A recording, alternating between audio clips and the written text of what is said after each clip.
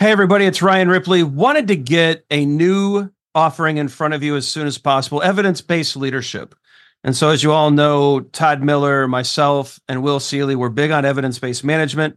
We want to apply it to the leadership space. We all know that modern managers face complex challenges every day. You're juggling a lot of needs, your direct reports, your stakeholders, your customers, they all need constant attention.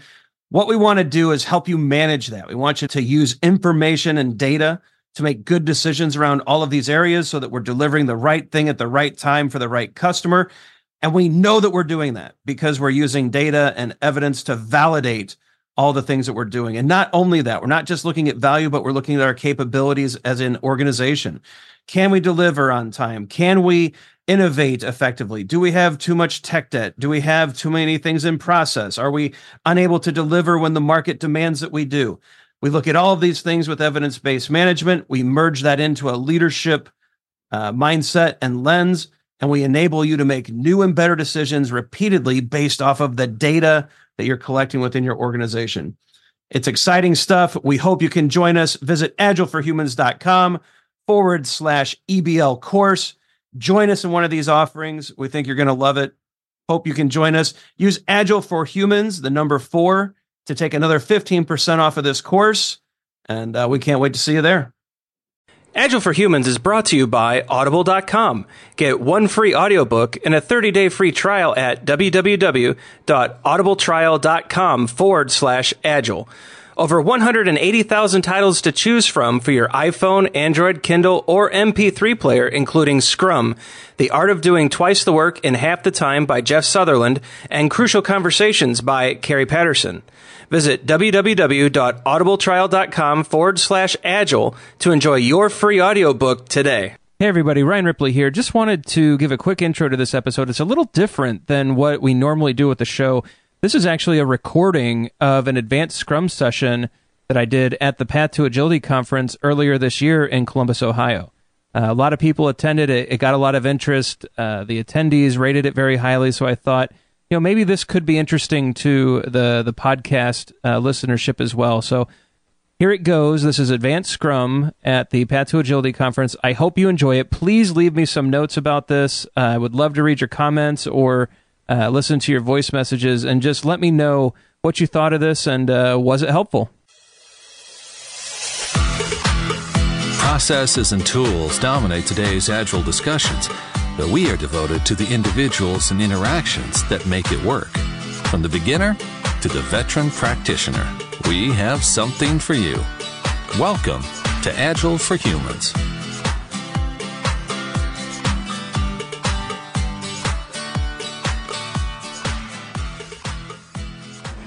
All right, we ready for some advanced Scrum or tough questions? A few questions for you guys first. Who here has sat through one of the 2-day courses or offerings from Scrum Alliance, Scrum.org, and has gotten a base level certification? Almost the entire room? Good. All right, so what this talk is really about, well actually let me introduce myself first. I'll do the proper intro. So I'm Ryan. The website's ryanripley.com. There's my email. There's my Twitter. Feel free to reach out at any time if you have questions about this talk, anything else that comes up. More than happy to discuss Agile. Perhaps do it too much. So feel free to reach out. I host a podcast. It started as what I find is Agile coaches and Scrum Masters need support groups, right? So you're at a client site and it's not going great. It's always great to have a coach or someone else you can talk to. Well, we did this over Skype, and one day, I'm not sure if you guys are familiar with Don Gray. Do we know Don? He's a coach out in North Carolina. He said, why don't you record this and publish it? I thought, all right, we'll see what happens. Well, it's now turned into the top downloaded Agile podcast on iTunes. And so this is something that I host every week with Tim Ottinger. He's on a lot, so our keynoter. From this morning's on quite a bit. We've had Esther Derby, Woody Zool, a number of great Agilists, far smarter than me. Come on, and I stay quiet. They talk a lot, and it's really a lot of knowledge out there. So if you're into podcasts and you know how to get to them, I encourage you to check that out because of all the great guests that come on. Otherwise, I heard we were swapping certification stories back here. I've passed a lot of tests. I think is the way to put this. So I've been through a lot of the two-day courses, and I find them interesting as an introduction, right? But once you get back to your company, a lot of different things happen. And this is what this talk is about. This is what, once you get out of the two-day class, once you get past the theory, you actually start getting to a practical space. The world isn't clean, and it's not pretty, and sometimes things go sideways. And that's what this session, this is what I hope we get into. The hashtag for this conference is Path17. So a lot of people ask, why do you put the hashtag up? Why is this important? Well, this conference has grown year over year because people like you share on Twitter. It's a phenomenon, right? You take a picture, you hear something quotable, and when you tweet it out, other people are like, hey, that's something neat. Maybe I should check out that conference next year. So what it does, it helps Koha, it helps CareWorks Tech, all the, Faye Thompson, our great organizer here. It helps all of those people spread the word about this conference. It helps to get more and more speakers to come and actually present their knowledge. It's helpful. So if you are going to tweet or Instagram or Facebook, or I think Snapchat's a thing that my younger sister talks about. I don't know what that is. But if you're going to do any online social media stuff, Path17 is a hashtag, and they really appreciate you using it. So the problem with Scrum, not that Scrum is a problem, but the problem of it, and this is the insight that I've come to after a number of years of banging my head against a wall with Scrum. It's not a problem-solving framework, right? So it does not solve your problems. What it does is it'll find each and every problem in your organization. It'll find all the dysfunction and put it front and center, which means an advanced Scrum class or an advanced Scrum talk, this is normally a 4-hour workshop where there's a lot of brainstorming and ideation. For a 75-minute session, I can't possibly know what all of you would consider to be advanced Scrum, right? So I need your help. And actually, I've had this theory. So when you come to a conference, you see a lot of speakers, and we all have a can to talk. And it hit me one day that this is a waterfall way to deliver agile knowledge, right? So think of it like if I had put together a whole slide deck, I'm sitting at home ahead of time, putting together what I think you might want, but not getting any feedback from you at all until at the very end of my talk. What does that sound like? Is that a waterfall project? So for this type of class that's very contextual, that's very subjective, and because we're agilists and we're going to try new things, I thought let's do a different format. So before I can actually give this, and I know this, some of you are like, what? What is this guy talking about? So before I can do the talk, I need your questions. So you are the product owners of this session. You own the outcome of how this will go. All I am is a worker who will provide outcomes to you. All right? So I need roughly 15 to 20 questions before I can actually start the slide deck and get going. Does that make sense? Or are we kind of like this? So let me get set. All right, who's going to fire one off first? Yes, ma'am. So we talk all day about Agile. Some organizations are more mature than others. But one thing that is not discussed is the methodology and the mechanisms to make it happen. Continuous delivery, continuous integration, and what that means, and how that evolves and matures an Agile organization. So is your question, how do we get there? Yes. And your name? Mary? Okay, Mary, thank you. All right, we broke the ice. To tag along with Mary's question, have you ever used the Agile Fluency Framework to help get to, as far as trying to understand how mature teams are or organizations? This question is, I just put Agile Fluency Framework ? And that's from James. All right. How to make Agile work in a hybrid waterfall Agile environment. That'll be quick.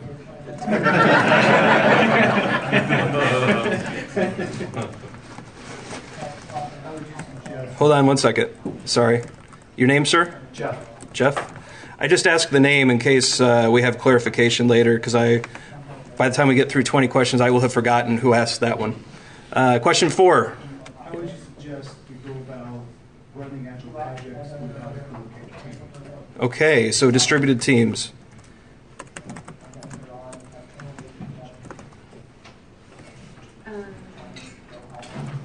And your name, sir? Chris. Thank you. Who else has a question? Similar to the earlier question about the framework that I've already forgotten, but I was excited because I heard it. Can we talk about Shu-Ha Reed? Sure. In terms of growth for teams? Yeah, good question. Your name? Karina. Spell, please. Carina. Thank you. Question 6. You guys are doing great. We're getting through this quickly. Yes, sir. Team member that hasn't bought in yet. Team member hates Scrum. I do reserve the right to edit questions for comical value. And your name, sir? Rob. Thank you. Who's next? What comes after Agile? And your name? Randy? Wow. Okay. Next. We only have 8. Yes. Best way to forecast for delivery timeline on? Should come to my no estimates talk next hour. I'm going to. Forecast delivery. Your name, sir? Eric. Thank you, Eric. Question 9. To dovetail off Rob's strategies for addressing active and passive change resistance. So it fledgling or more mature.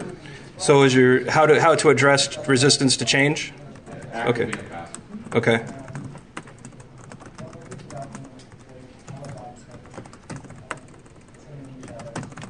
And your name, sir? Mark. Thank you, Mark. Who's my next product owner? Scrum success with part-time product owner. Scrum with a part-time product owner? Scrum with part-time product owner. And is your question, should you? What should you? What success looks like with a part-time product owner? What does it look like? It looks bad. But we can talk about that. Your name? Munish. Please spell. Munish. Thank you, Manish. All right, product owner 11. Where are we at? Go ahead. How do we get team members to embrace the T-shape? T-shaped. How do we bend people into T's? Okay. Got it. Arms out. And your name, sir? Mark? Next question. All right. It's like this. No. Actually, I don't know it. That's a fun one, so we'll get into that. I don't know a T-shape. I don't know anyone who's T-shaped. I'm more I-shaped, but yeah. Some would say O, but I find that offensive. Go ahead. Is Lean Kanban advanced Scrum? Is Lean Kanban advanced Scrum?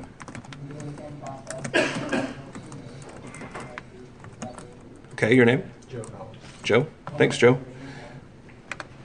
All right, question 13. Who's my next product owner? Me. I'm sorry, who's me?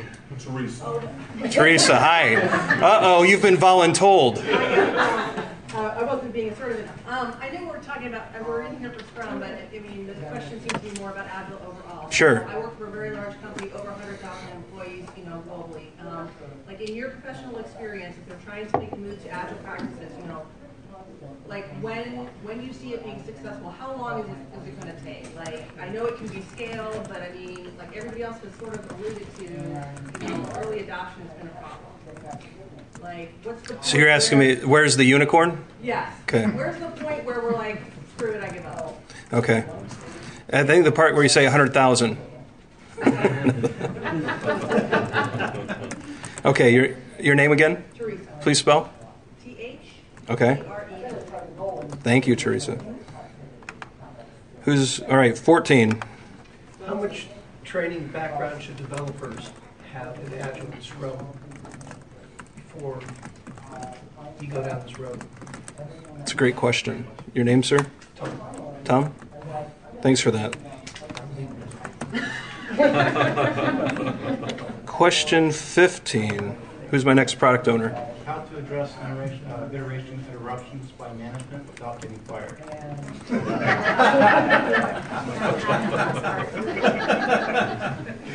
So many jokes just flew through my head. I'm like, which one should I? So interestingly enough, I'm a former director at a Fortune 200 company, and so I actually have a lot of empathy and sympathy for management. And so this is not in any way, shape, or form going to be a bash management conversation. In fact, I think we fail them quite a bit. So, but we'll get into that when we answer that question. Your name, sir? Ken. Ken, thank you for that question. 16. Who's got one? Follow-up to what I love these follow-ups because I'm just going to cram it all into one answer. It makes it easy for me. It's great. Like what Teresa asked and Ken just said, like how to face challenges when a big organization going through the transformation. You know, we are kind of in the middle where we are trying to get there, but still there's a lot of resistance from, to change. Okay, so we're resistance to change. Anything specific there? Basically from business side. Like I'm talking from IT perspective. Resistance to change from an IT perspective? Or from the business? Business, yes. Okay, cool. Thank you. Your name? Nandi. N-A-N-D-I. N-A-N-D-I? Yeah. Thank you, Nandi.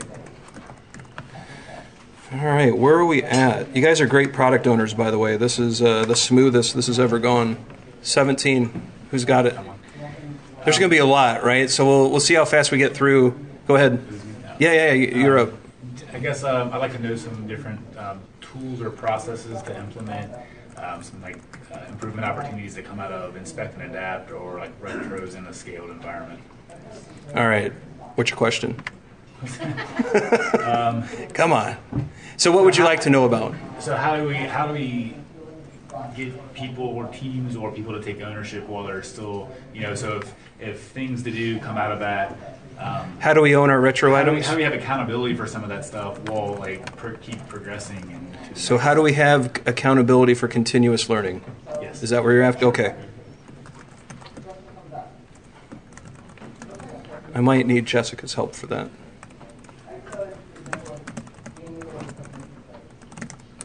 Your name, sir? Alan. All right, we're getting a pretty full backlog. Number 18. Yes. And then we'll come here. Go, you first. How do you get a unified definition of Agile? Unified definition. So what is the definition of Agile? Right. Okay. We're already doing it. Your name, sir? Matt. Matt. Thank you, Matt, for an incredibly difficult and vague question. I appreciate that. I don't. Did I put stump the chump on the first slide? To hear. Our IT organization, business organization, is just starting on the Agile journey. So congratulations. Thanks. I think. So my question is around estimation and prioritization of work. Yeah. In a predominantly fixed bid environment. Fixed bid. Okay. And obviously we need to catch the business processes up there, but we're going to have to live like that for a while. Sure. Your name? Ryan. Hey, good name. Another Ryan. Nice. We travel in packs. We do. We stick together. We must. At the end of this journey, philosophically, are you going to agile yourself out of an agile standard framework and go into something much more customized? So that's similar to the question of what's after Agile, right? Yeah. So can we cover it there? Sure. So who's got number 20? Sir, I like your hairdo. We're good. What's the most common reason for failure on a new Agile team? Sure. Common reasons for failure. Your name? Frederick. All right. So you guys did beautifully.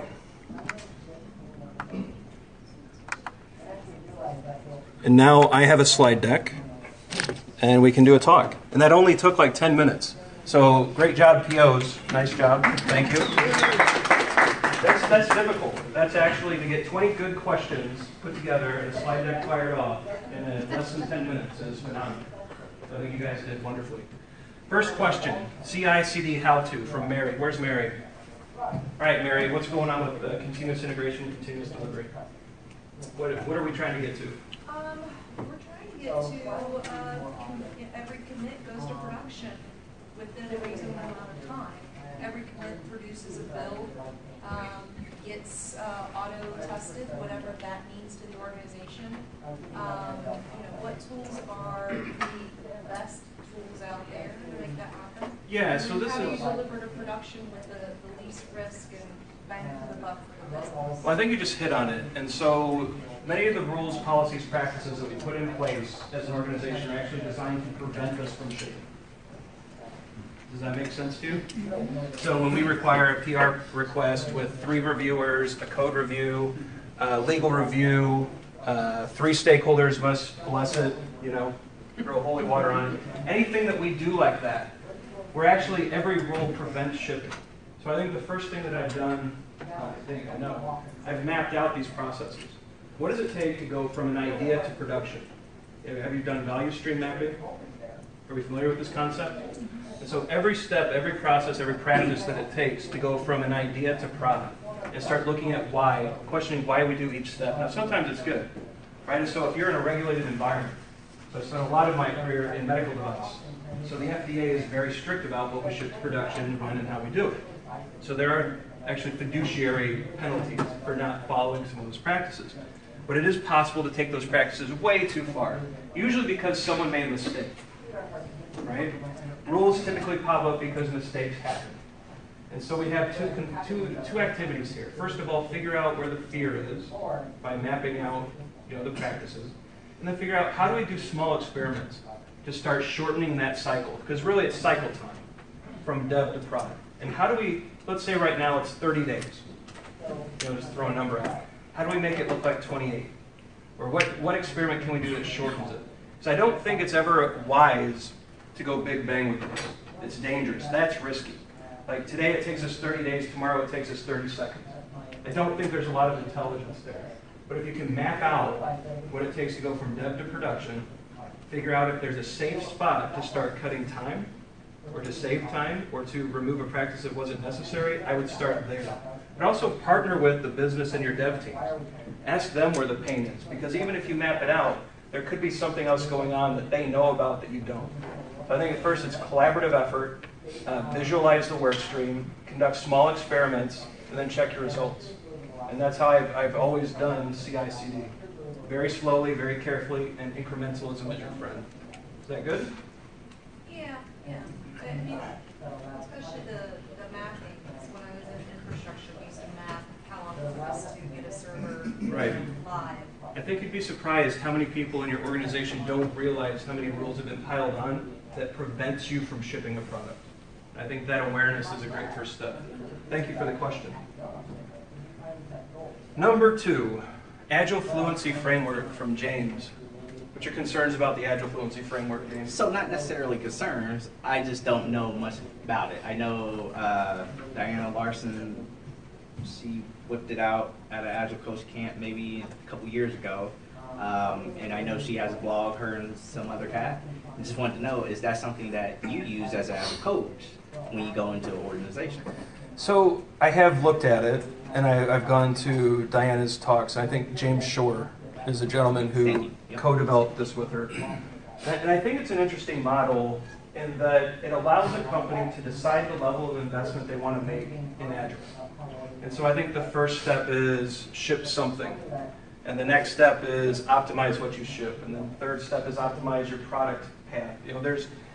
I can't recall the entire model, but there's these stages. And there's a value at each stage. And so what it does is it shows you if we're willing to invest X amount of time, X amount of dollars, we could get to where we're shipping something pretty consistently. If we take the next step, now we're optimizing our product pretty well and we're shipping that pretty consistently. I think what it allows is for some of these larger companies with a lot of legacy baggage to make an intelligent decision about their Agile transformation. And actually transformation is a terrible word. Basically just their Agile change, right? Because that's really what it is. So I think from that standpoint, it's good. The damage or the dangers or the concerns or the risk, whatever word you want to throw on it, with a model like this is that this becomes the goal, right? So we have a model with 6 possible stages. I think Diana and James' idea is that each stage is fine. Like you're deciding where you want to go. I think where it gets interesting is some companies decide if we're not at stage 6, we're failing. And it turns into the scoreboard metrics, right? Hey, we hit level 5, we must be doing great, let's do level 6. But 6 makes no sense to our company, our investment, our context. So that would be my only concern. But as far as enabling a choice and helping companies make a smart decision about the methods, the practices, the coaching, and all of that, I think it's wonderful. Any other questions about the Agile? You guys are allowed for follow-up, right? Is it similar to the CMM maturity model? No, I'm not following. it's not. It's more around what fluency at a certain level would look like from an outcome perspective. So the first level would be we're able to ship, right? We can actually release to production. I think that's the first level. What I meant is it's an agile maturity. I wouldn't look at it as maturity.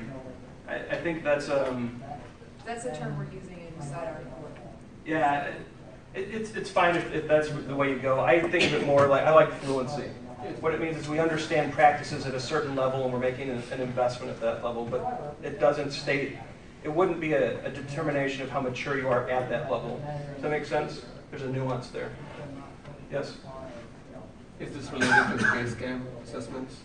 The base camp assessments? The maturity model seems like what it is. One of the things that we have done from our investment strategy within technology, we have tiering system. If there's a different investment strategy when you are impacting direct contribution to the top line versus more of the standard back office support system. I think that's where just you good. see what's good enough from your MVP point of view. You mentioned that, hey, does it even make sense to be 5 because 3 is good enough for us? It sounds like there's congruence there. I'm a big fan of fit for purpose, right? So you don't walk into a 200-year-old financial firm and say, all right, mob programming, ship to prod 1,000 times a day, throw out the mainframe. You don't do that, right? It's just not. It's not the way to go with them. For them, it's an incremental improvement in their processes and practices. So I think fit for purpose is really the big message of the majority of these models. Anything else here? How to make Agile work in a hybrid environment. So where's Jeff? So you're living this, I take it? Yeah, I mean, we're kind of fit the description you just talked about. An organization, we've been around for a little while. We're not 150 years old. But, sure. We do have some legacy, systems, and looking to move to an agile, approach. So my question is while some of it seems like based on risk and some of the things I've heard as I'm learning about it, is that some of our approaches should stay, or maybe are better if they stay more waterfall. And the trick is selecting the right ones to move to agile, or maybe the trick is selecting the right ones to move to agile first. Yeah, let me, I'm going to cheat. So we're on number 3. Let me, where's my Stacy diagram? Here. So the reason you select Agile, how many have seen the Stacy diagram before? So what this is, it shows the y-axis is level of agreement, the x is how far from certainty. So if you are close to certainty and close to agreement on what you're trying to do, whether it's software or anything else, don't do Agile. The overhead, the ceremonies, the cost, it's way too high. You're not discovering anything. You already know everything you need to know, and you have agreement. Just go build the thing. Ship it and be done. Where Agile, the sweet spot, is where we are far from agreement and far from certainty. We're more uncertain than we are certain about what we're supposed to be doing. And so this is where, if you've seen the Kneffen model, it's the probe. Like we're sending out probes to see what makes sense. We're taking that feedback and we're adjusting. So we live in the complex space. So if you're not there, Agile doesn't make sense. Okay? Does that help? Yeah, so you're saying if I'm not in the blue area, don't do Agile. I'm not going to tell you what to do. So, but if I were in your company consulting or coaching, I would urge you not to. Simply because it wouldn't make, it's too expensive. Agile, I believe, can be more expensive than a waterfall implementation, right? But you pay that cost because you are uncertain. Okay? But if you have certainty around what you're doing, then what outcome are you trying to achieve with Agile then? Why are we going to Agile? Right.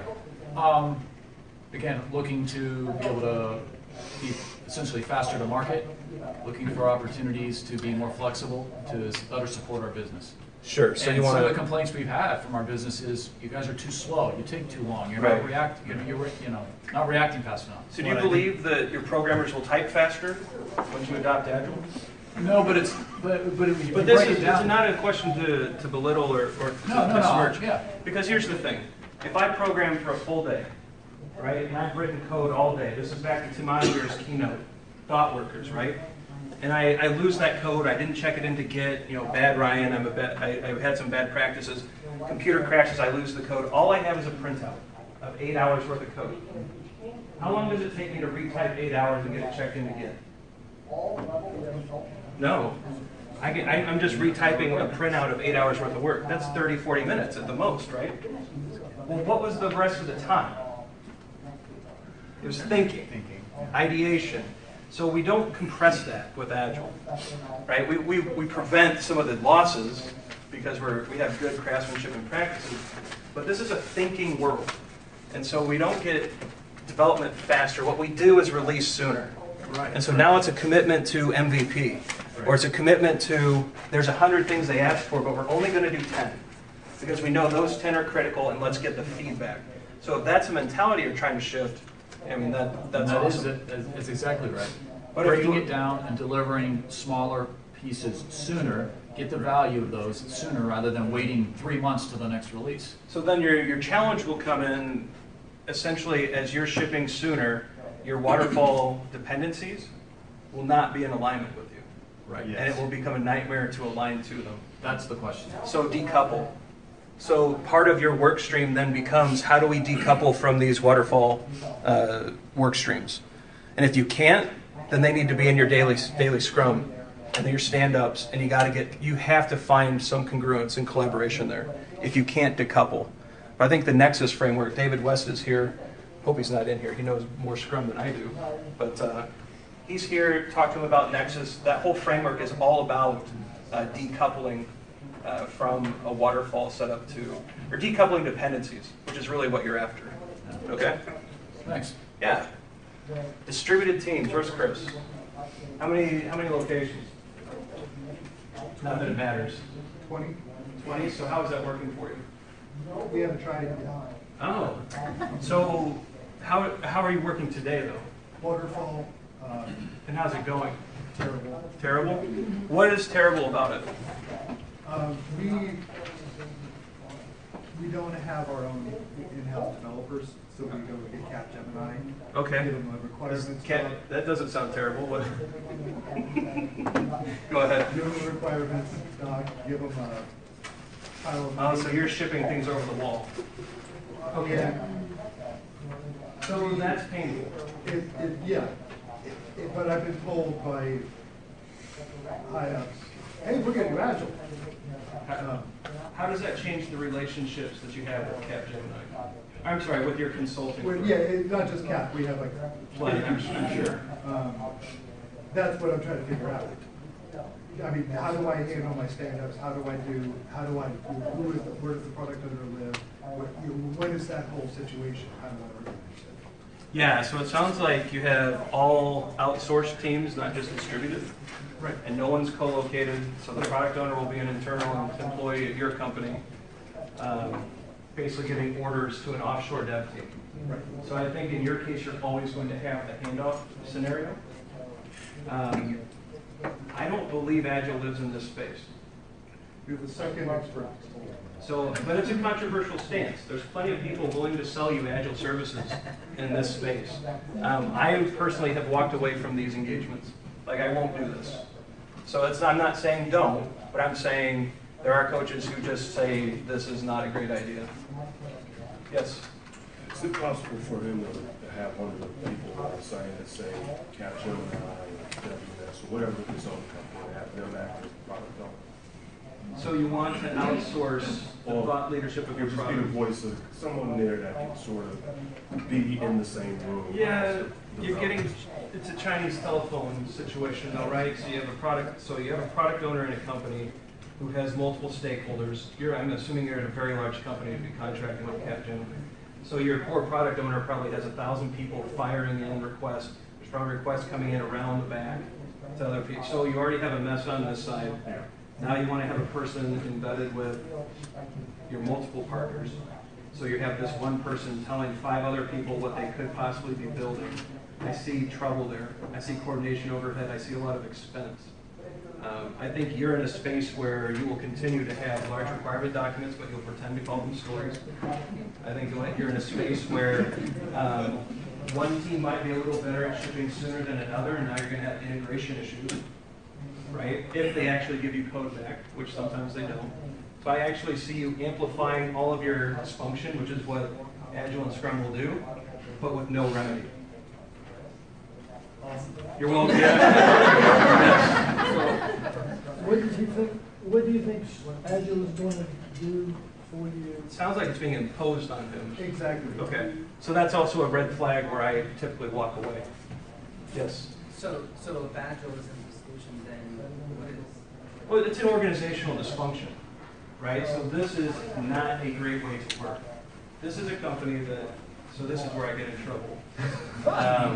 This is a company that's decided that, yeah, we're all friends, you know, everyone's tweeting, what is this guy going to say? So I don't know which company, so I'm speaking generically. Fair? I think when companies do this, they decide that people are commodities and that skill is fungible. We can just swap one person in and out, and I think it's a horrible way to treat people. And I don't think Agile lives in that space. So I think the way, if you want to work in an Agile context, you either change your organization or you change your organization. Right? And I'm sorry, I don't mean to be a downer, but I'm not going to give you snake oil.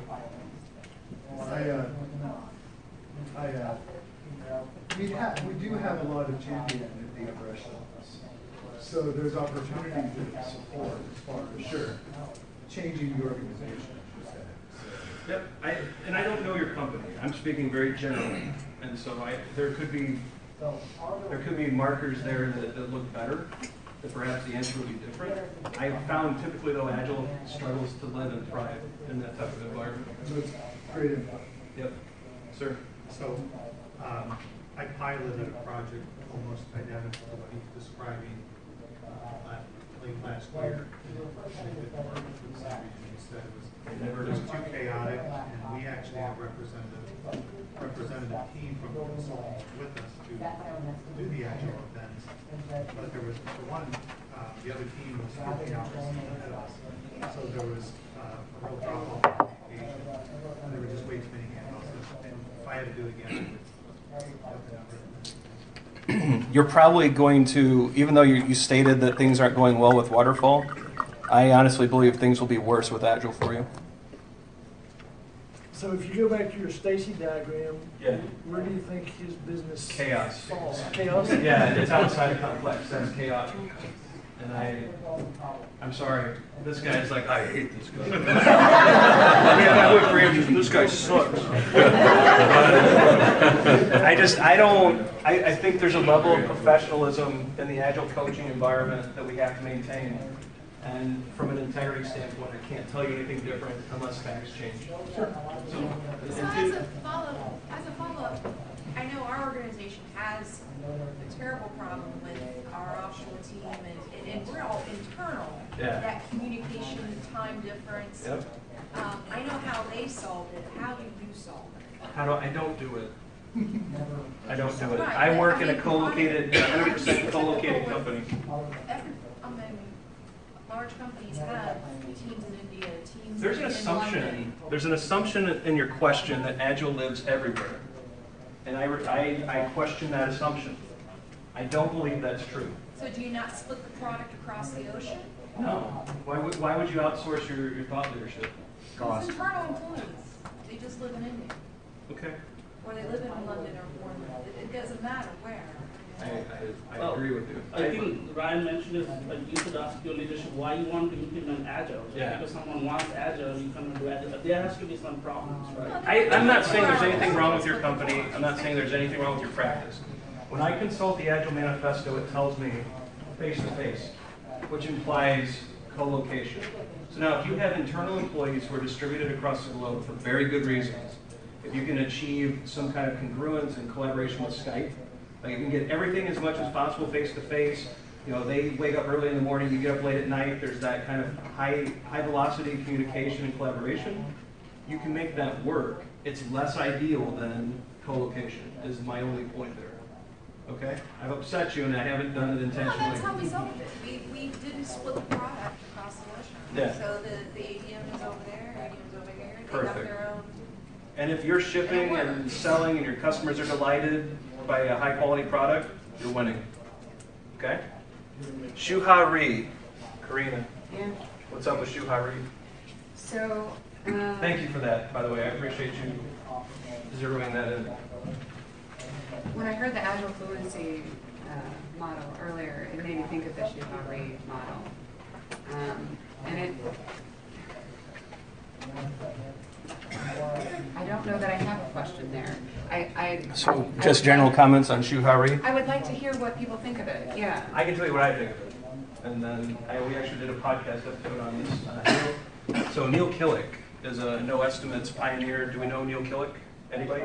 So he and I talked extensively about Shuha Ri on an episode. We both find it to be kind of rubbish, right? So Shuha Ri is there's an assumption that, first of all, there are 3 stages of Agile adoption, and then you could actually know where you're at with any kind of level of accuracy or awareness, which I don't believe in. Furthermore, if you look at the model of Shuha Ri, you pretend that it is something legitimate, which there's good arguments both ways. I've never seen a team in Ri. Mastery of all things and perfection across it.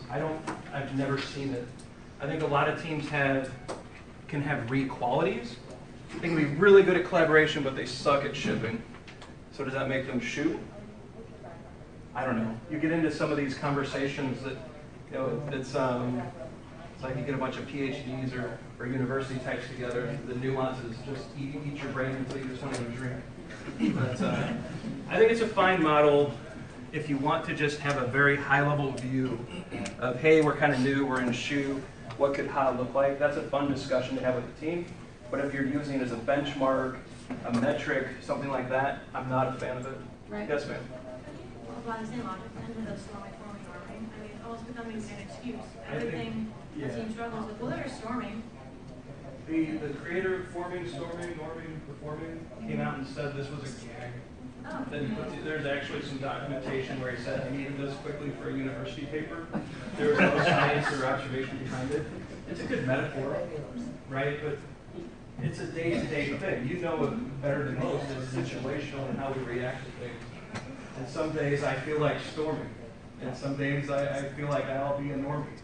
But not always. And so these models are fun for conversation. But when you start basing real decisions on them, that's where I get very, very concerned. They also start to create this opt-out of solving problem. I have Yeah. a boss right now that he loves to, hey, we need to challenge this team to get better at X, Y, and Z. Oh, they're storming. They're fine. They're storming. No, we need to help them. No, they're storming. No, it's fine. Yeah. And why challenge them? Why not just ask them?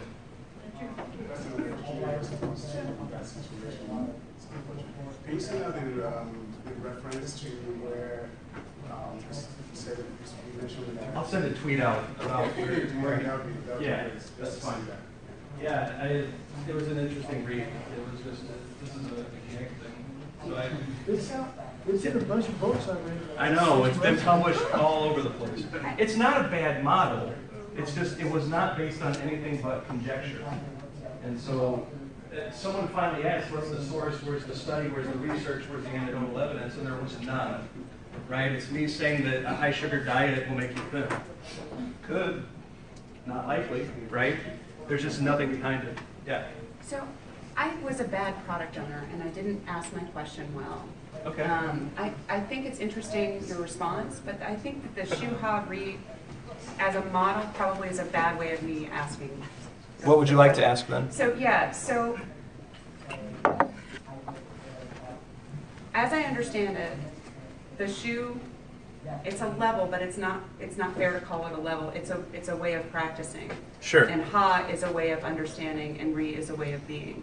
And as I understand it, that is a cyclical thing. So you start practicing and not quite understanding why you're doing daily stand-ups, but you start to see value in it. Right. Right. And then you start to really feel it. And if you were to take it away, you say, that was actually valuable, I want to keep doing it. Yeah. So I'd like to suggest an alternate way of looking at it than like it's a model to evaluate teams. I think you're right, it's not a good idea to use it to evaluate teams. And I appreciate that. It leaves out a critical step, right? So when we master anything, I'm sorry I wish I had a flip chart, but essentially a new person to a topic will read a book and feel like they've mastered it, and they get to the top of what people call Mount Stupid, right? And then as they move into ha, they start sloping down, and they realize how little they know about the thing they're studying and trying to master. And then they try to get to this upper echelon. What I find about Agile, I've studied Agile I've been interested in this for the last 15, 17-ish years. And the more I learn about it, the less I realize I know. Right? And so to pretend that a model like this, I think it's good for discussion. I think it's good for teams to do their own self-assessment and evaluation, and to drive that conversation. Anything outside of that, I think you're right. I think we agree. Yeah. Faye, you're just waving at me? Hi, Faye. Good to see you. Faye Thompson, you guys know Faye?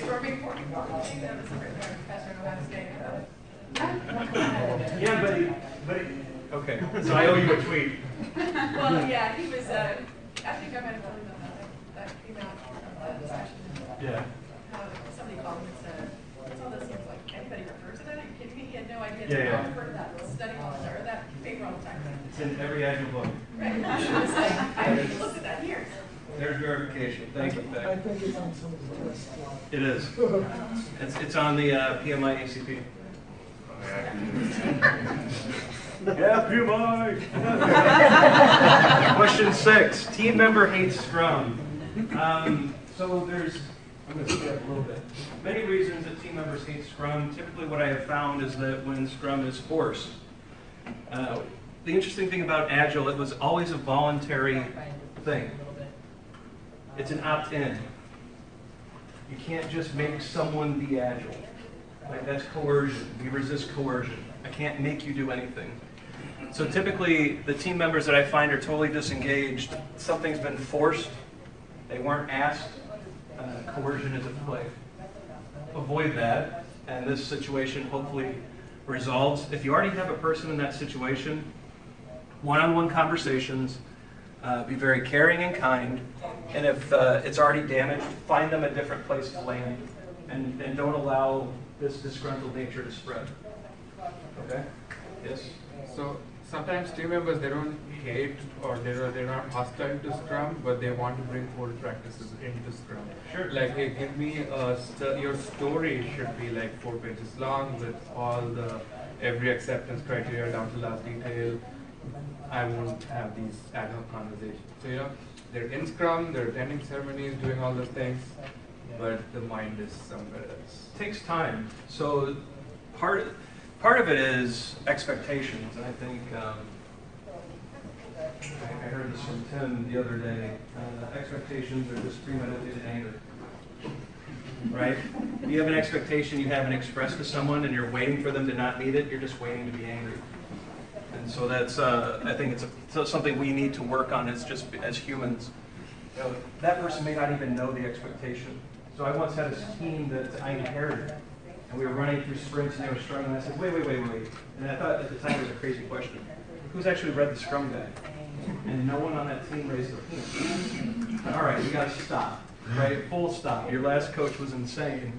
Like, how have you not read it? And then we had to go through that and a series of coaching exercises worked out some of the legacy practices. Every question like this, ask the person, why do you believe we need this full set of requirements? What is it that you're trying to get from this? What's at risk? What's unsafe? Like, safety and fear drive a lot of the backsliding. What made you feel unsafe that you felt the need to write 4 pages? and then start working through that, right? Treat everyone like a human, ask them what they're afraid of, why they're unsafe, or they feel unsafe, and then sort that out. What comes after Agile? Randy, I left my crystal ball at home. I can't tell the future. I think what comes after Agile is more Agile, so we won't call it that anymore. There's a movement that I'm starting to see in conference talks and on Twitter and in blog posts where we only talk about the desired outcomes. So it's all Agile practices. It's all small pieces of software, shipped frequently, but we're talking about behaviors and we're not labeling them anymore. I think that's next. Because Agile's a dirty word. It's a loaded word, it's a tainted word. So I think the next step, along with that, there's going to be an insane amount of focus on customer. Because that doesn't exist today, believe it or not. Companies are still in their heads, they think they're the most important thing. And all the politics and mechanisms and fiefdoms and structures, we still cater to that first and then ship to the customer. And so the companies that don't cut down the corporate, that wall, are not going to survive. And there's actually some data. Robert Ames was at the Agile Indy conference a few weeks ago as a keynoter. And he basically said companies who don't learn this lesson by 2020, which is around where their the crystal ball is, they don't have this lesson mastered, they won't survive 7 years after. So the lifespan of a company will be 7 years if you do not have a continuous learning environment that's laser focused on your customer. I think that's next. So, is there any kind of vision into companies that have sort of this old guard that just won't go away? They will die. They have a lot of cash reserves, and so they'll be able to burn cash. They won't make it in the future. It'll be laser focused on customer and validated learnings, like from the lean startup. Yes? What about DevOps? I mean, that's now the I think DevOps is garbage.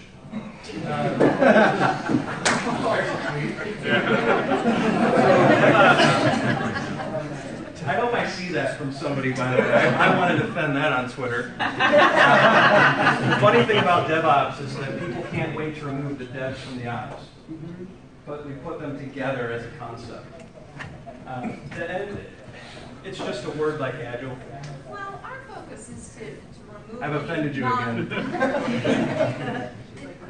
Our focus was to move any non-functional development work out of the development teams. And right. Let them code and do what they're supposed to be paid for.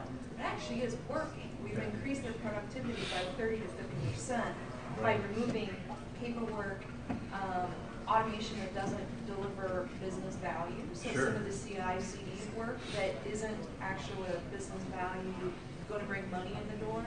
That's just smart stuff. Right. I don't call it DevOps. I call it being smart. So, well, and then it also goes into environment support and doing this separation of duty. I think you guys are doing very smart things in your organization, and I think that's applaudable. I think that's wonderful that you're trying to help devs, free them up to do their work. That's unusual, right? I think most of the time is when you see, in my experience, all I can speak from is my experience, not any of yours. When DevOps pops up, the handoffs get tricky. There's a lead time, there's a bottleneck situation that occurs, and I stand by the whole DevOps is garbage thing. You're just doing smart things, and you're succeeding because of it. It's not a DevOps thing at all, in my opinion. So I'm just one Agilist. Forecast delivery. Who asked that? Are you coming to the No Estimates talk? Yes. Can we cover it there? Sure. Thank you. Is everyone else okay with that? You guys want to know about forecast? You guys want to know about estimation, forecast delivery, all those things? I'm covering it in the next session in No Estimates. So that maybe that'll get people in the seats, right? How to address resistance to change. So this is a coercion question again. People do not resist change. I think this is an Esther Derby quote. They do not resist change, they resist coercion. Right? I can't make you do anything. And if I try to, you're going to push back 9 times out of 10, unless I'm trying to make you do something awesome, and then you might do it. But it's not guaranteed. So if there's a resistance to change, it gets back to treating humans like humans. We're all people. This is a people issue. Ask them why they're upset. Ask them where the resistance comes from. Likely it will be a feeling of a lack of safety. Something is unsafe about what you're trying to do to them. And that's the important operative phrase, to them. And that's how they see it. And it's a series of one-on-ones and conversations, and basically treated how you would want to be treated, right?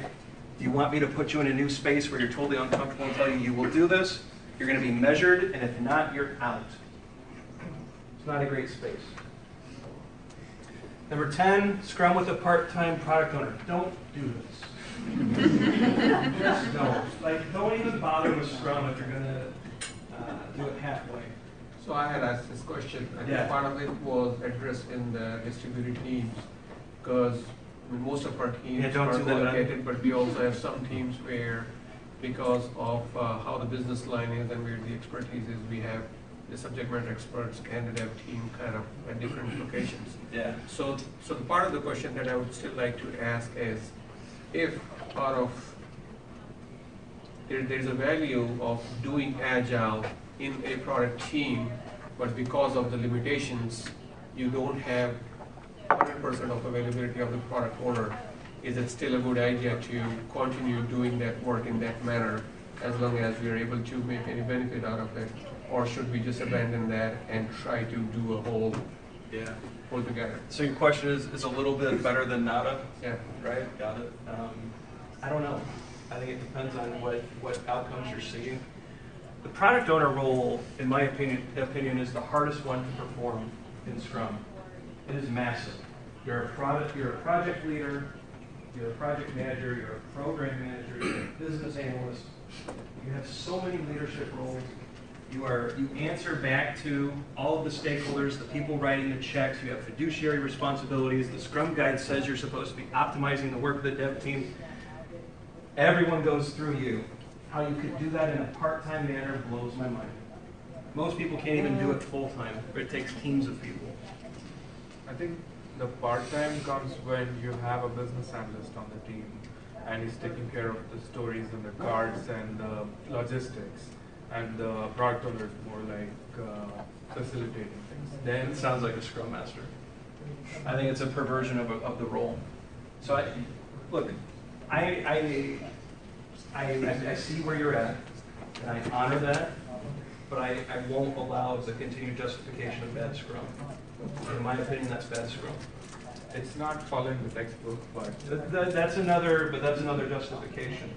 It's not following the textbook. It's the spirit of the role, right? So these are the stories we tell ourselves. Well, I'm not a purist, right? I'm not going to be dogmatic. The practices are in place for a reason. Until you're incredibly advanced and successfully shipping valuable software frequently that delights your customer, our first prime directive from the manifesto, my opinion is don't mess with it.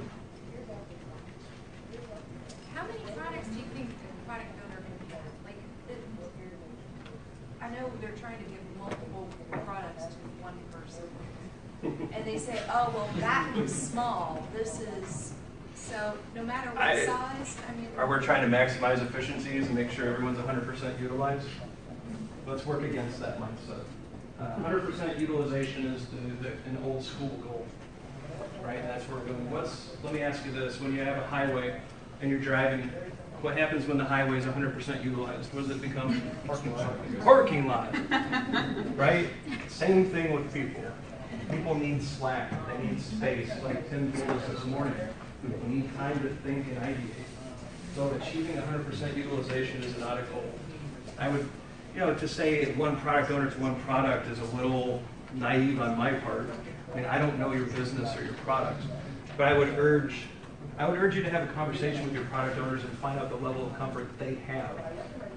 I would imagine in many enterprise situations, one's enough. How do we bend people into T's?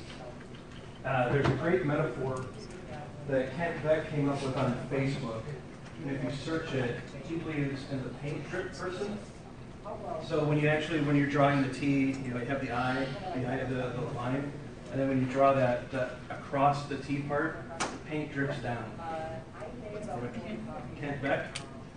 Yeah, so Kent Beck is like the father of everything we talked about today. So Extreme Programming Explained is a foundational book If you have not read Extreme Programming Explained, I would highly encourage you to grab it on Amazon before it goes out to print. It is, it's a book I read probably every 3 to 6 months. It is foundational. But he came up with the paint drip.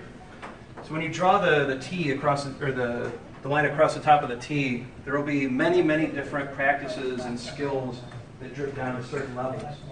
So no one's actually T-shaped or paint drip. We all have different skills that get down, that drip down to far different levels. You do that by having a culture of continuous learning. You encourage your employees to go to conferences. You encourage all that different type of learning. We still have plenty of time. They're applauding. I don't know what's going on. You reward and you incentivize learning. This is how you get people to look like the T shape with the paint drips.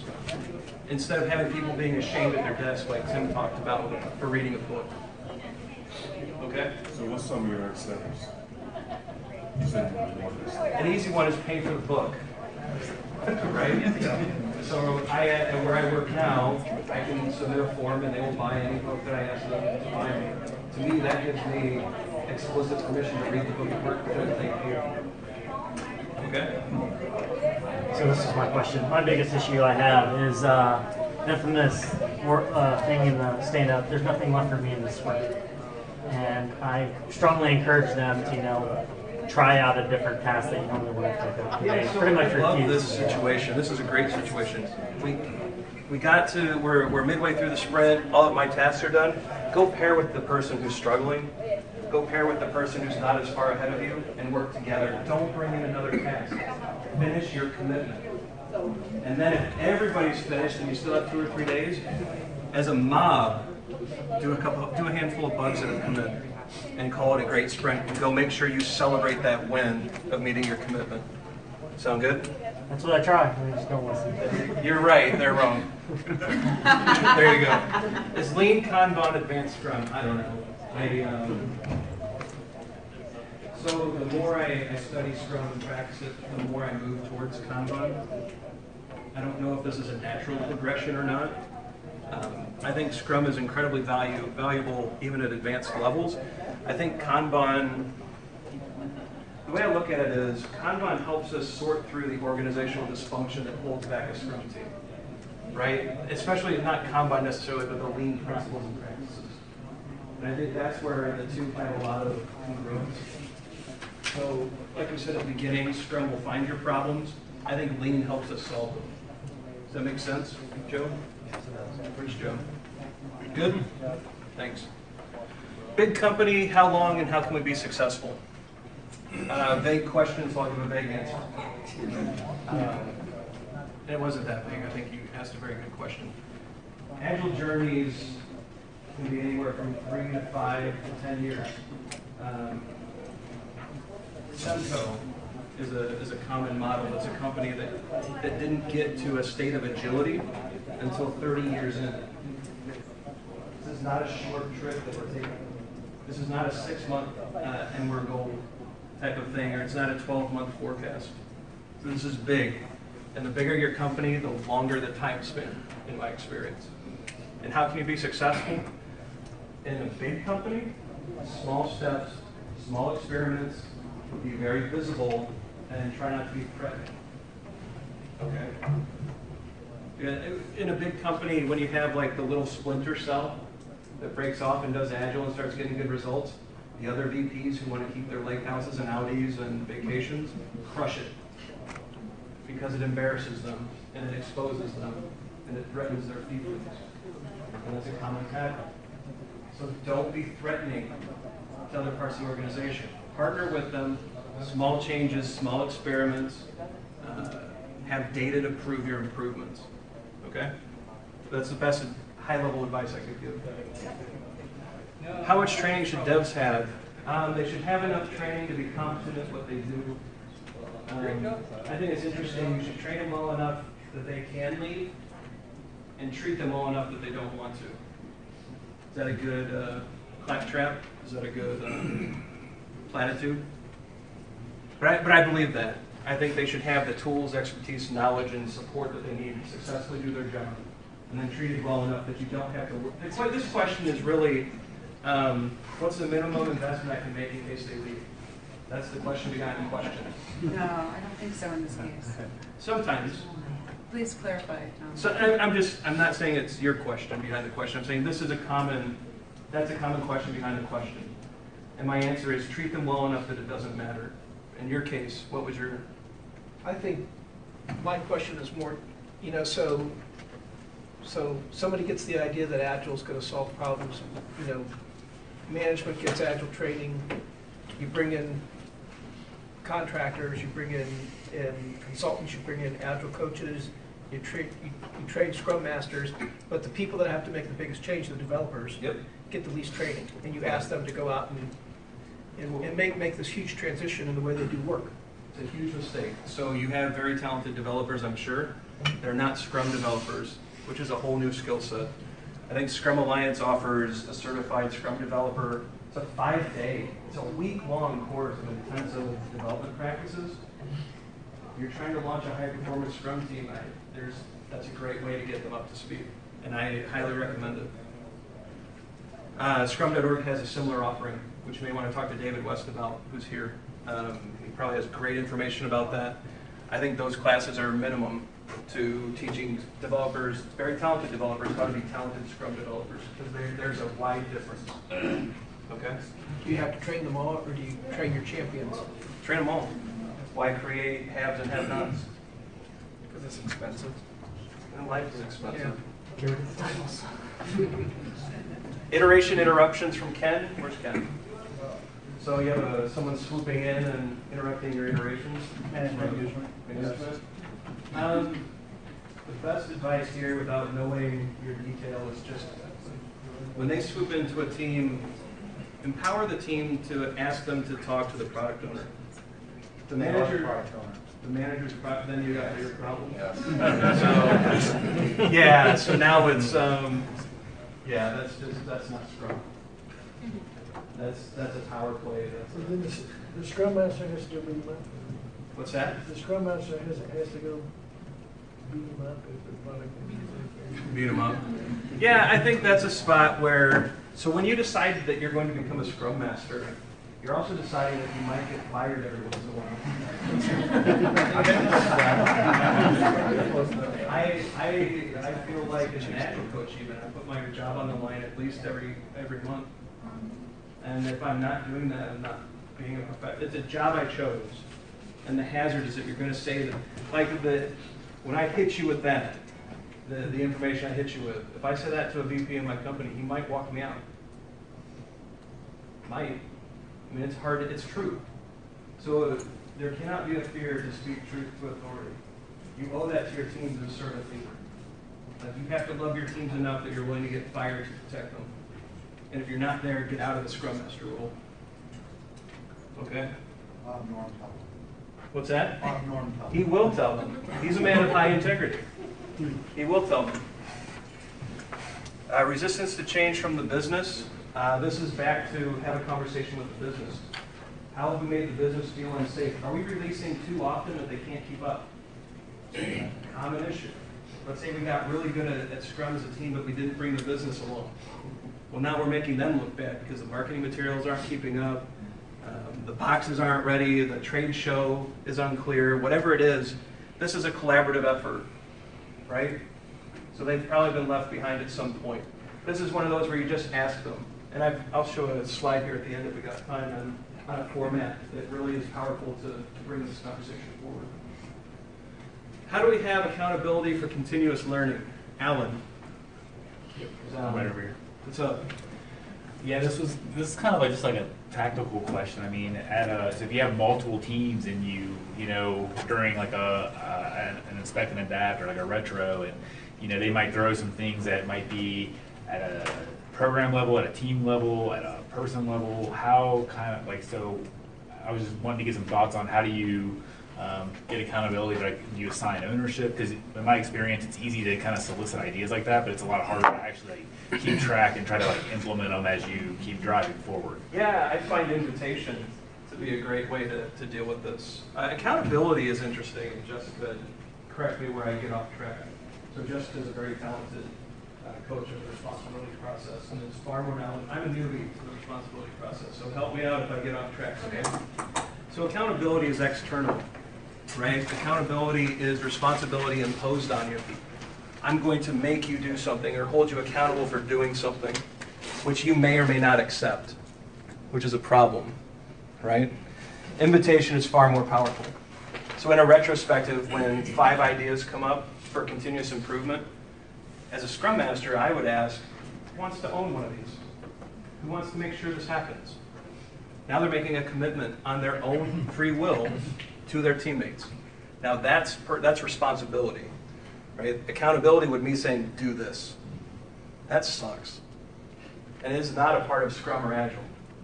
There is no command, right?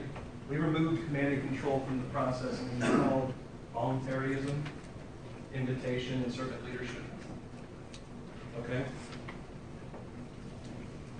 It's like pin drop. So if nobody steps up to kind of take that on, does that kind of just reflect that it's really not that big of a It's not a problem in the big first deal. place? It's not worth the juice wasn't worth the squeeze. Hey, Ryan, can you put it in the backlog? Huh? Like if that comes out of the retro, put whatever it is that's suggested in the backlog. Sure. It seems like close it. Definitely. Invitation, not coercion or command. Yes? Or if it's important, it'll come up again. Always. It always repeats if it's important. Themes are a wonderful thing. It's, hey guys, we've seen this 5 times in the last 5 retros. Who will own this? Sometimes a Scrum Master has to own it and model that responsibility and leadership to the team. Right? That's part of our role too. We are modeling behaviors. So as coaches and Scrum Masters, we don't get to slip and say silly things. We don't get to react badly to an event that disturbs us. We are models of leadership, of servant leadership and responsibility daily. It's another one of those like, oh, this is a big responsibility, and if you cannot manage that, get out of it. Okay? What is the definition of Agile? I don't know. To me, the Agile Manifesto is the definition of Agile. That's it. Everything else is nonsense. It is 4 values and 12 principles, and that is how we base all of our work. Yes? So let me clarify the translation. Higher ups hired an Agile coach who trained the organization. So at that level, we're doing Agile. We've been coached and trained. Sure. What's actually happening is waterfall. Yeah. So we don't have a common shared understanding of what Agile is. Sounds like your coach has work to do. Well, his contract's up. He did his Oh. So you guys didn't transform anything. You trained on a concept. There was no commitment. There was no buy-in or opt-in. Some pressure for an event happened, and we backslid, right? Not you, but just in general. No, I mean, you described the environment. Yeah, this is common. These things happen a lot, right? So I'm not just Kreskin pulling it from you. These are patterns that happen over and over and over and over and over.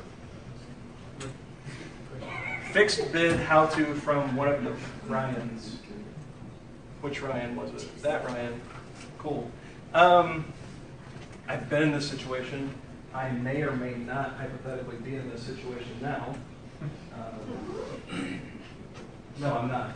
But I have been in it, and it doesn't go well. So if you have a fixed bid contract, break down the work as small as possible and go build it. Don't waste time on estimation. Don't waste time on complicated ceremonies. If you have a fixed bid, that means you have fixed scope, right? You've already fixed your scope. You're not discovering anything. Break down the MVP, the smallest possible slice of every feature you've already committed to. Are you mad? But you've done it, and then go build it and get customer feedback quickly.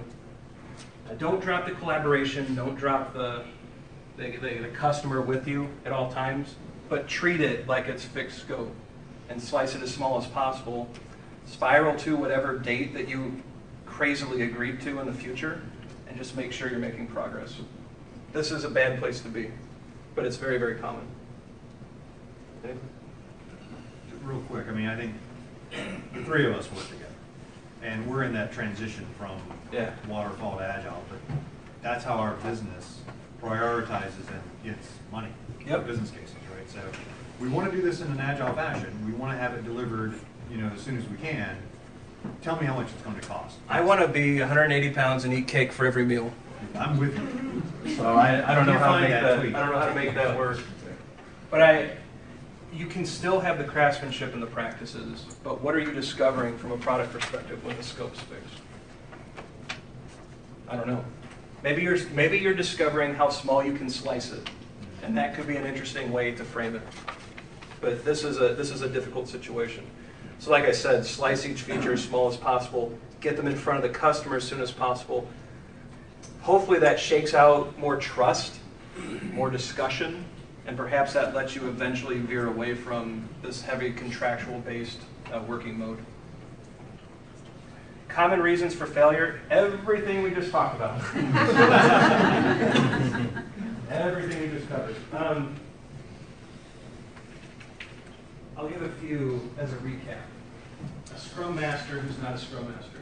You're not willing to get canned if you won't speak truth to power, if you don't love your team more than yourself, if you're not serving them before you serve your own interests, that kills your team. And I think that's critically important. I think invitation, voluntarism, opt-in, as opposed to coercion, command, force. Command and force is a failure from the start. Like that just doesn't work. And not really thinking through the manifesto. Like most people are like, we got the consultant, we got training, and now we're agile. And I would propose to you that you're not. I think you paid a lot of money for training, and I think you're starting. A practice that I have found to be helpful is I will actually, and this sounds crazy, but probably for the last 5 to 6 years, I'll look at the manifesto every week and journal about some new thought. And over 6 years, 2 pages have led to multiple notebooks being filled without repetition and how they apply to my current life and context. I do the same for the Scrum guide.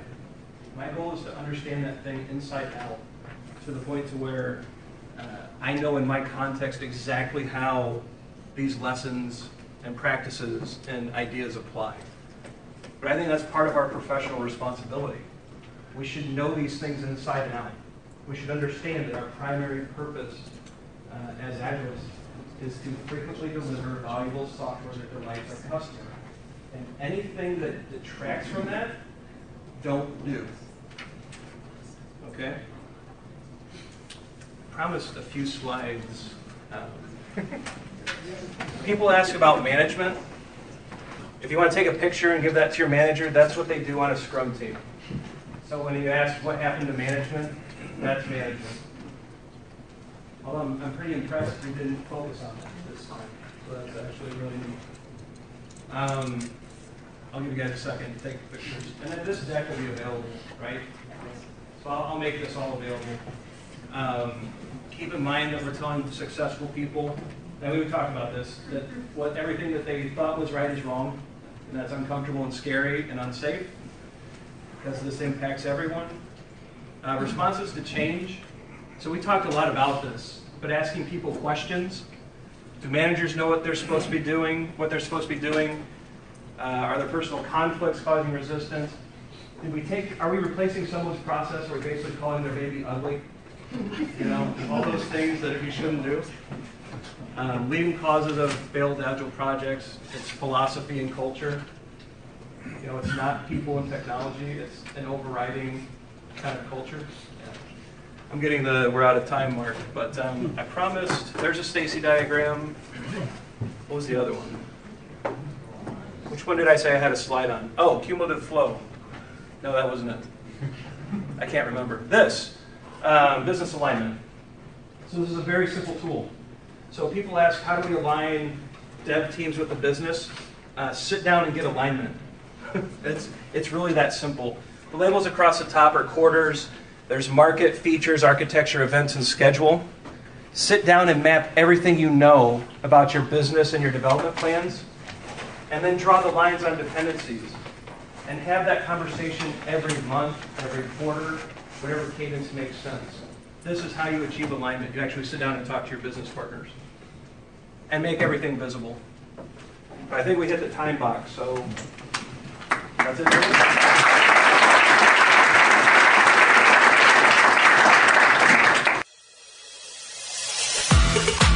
Thanks for listening to Agile for Humans. Let's keep the conversation going. Drop us a question on Twitter @AgileForHumans or visit agileforhumans.com.